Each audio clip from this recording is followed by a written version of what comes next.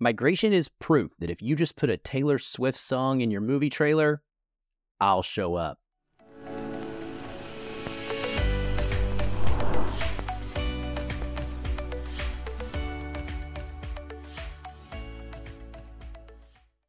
Well, welcome to Feelin' Film, everyone. I'm your film critic here, Aaron White, and excited to talk about the final animated new release of the year.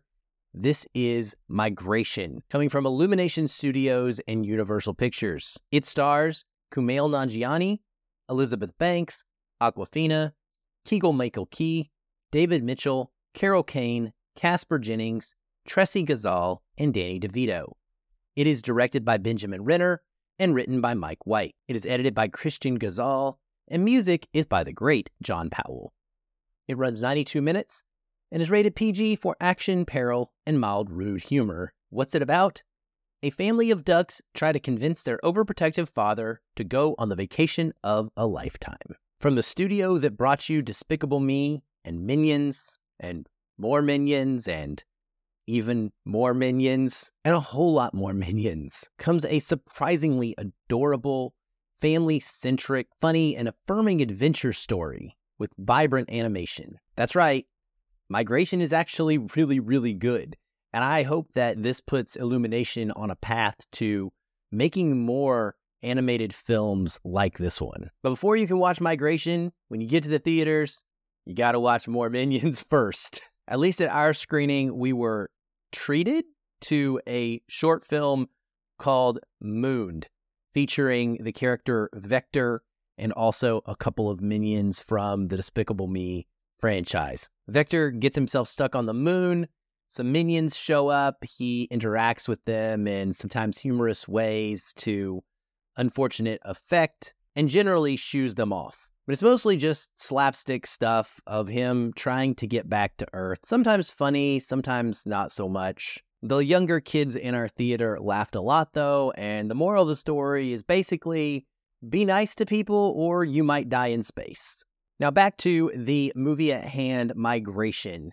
Maybe it's just because the story is about an overprotective father, but I felt like I could totally relate to the character of Mac. He doesn't want them to leave their pond because he's afraid of his family experiencing any sort of pain or difficulty or having disappointment. I think it's a totally reasonable feeling to have and something that many parents will have to struggle with and overcome as their kids grow up and they leave the nest, to use a perfect pun for this movie. Nanjiani is absolutely fantastic in this role, and that's not always the case when you take actors and put them in voice roles, but he does a wonderful job of really sort of just disappearing into this character. I bought him hook, line, and sinker as a mallard, and I think that he is the heart and soul of this. Of course, this is a kid's movie, and the story here is very simple. It's about his family talking him into migrating more or less, and then them experiencing a journey on their way to Jamaica,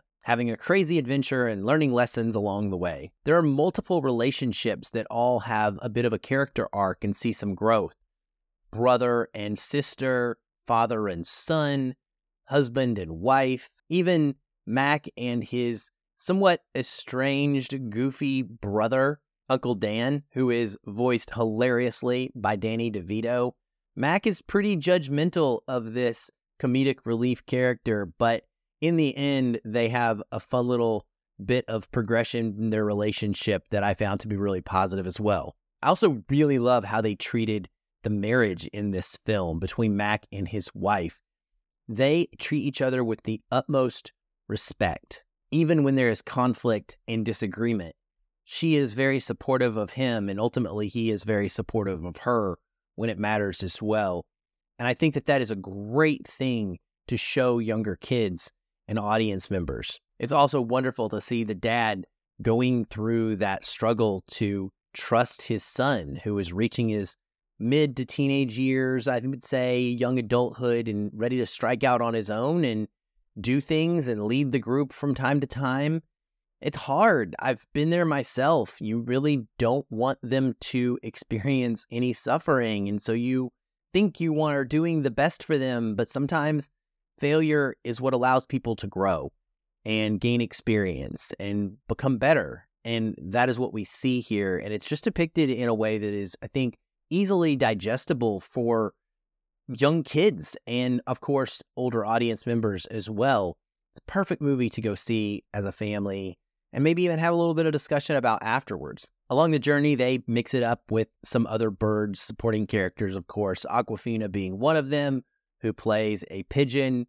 She's really funny in this, and luckily she does not overstay her welcome. I think there's a Awkwafina time limit that I personally aspire to be in movies, and if you go over that, she can really start to sink them because she's just an overwhelming voice. But in this, I think her role is really spot on and quite hilarious. And they also face off against a villainous chef.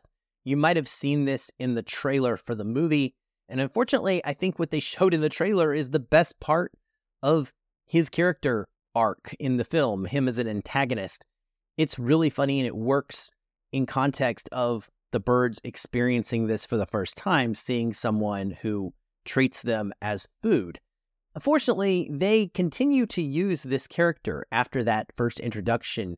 They continue to have him be an antagonist who follows the Birds and kind of tries to hunt them down. And I really think that they should have confined that chef character to the one section of the film and not made him a persistent threat, because it just becomes the weakest part of the movie for me. The good stuff here definitely outweighs the so-so, though, and the kids in our theater were having an absolute blast, and I was too.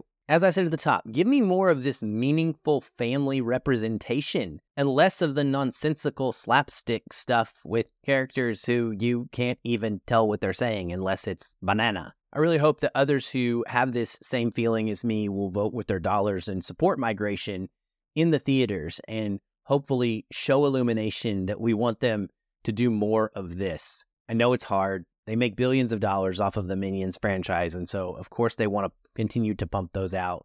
But I'm just really grateful and appreciative that they took the time to spend their resources and energy and get a real screenwriter to put this movie together, because I do think it's one of the best animated films of the year, and I hope it doesn't get lost in the shuffle, and I hope that you all will go check it out and see it in theaters when it is available on December the 22nd. Well, that's it for this episode of Feelin' Film and this review. Thank you for watching on YouTube. If you are, please like and subscribe. If you're listening on a podcast app, thank you as well. Regardless, please share the podcast with friends and family and other film lovers who might enjoy these reviews too. I'll be back soon with another review, of course, but until then, keep watching and keep feeling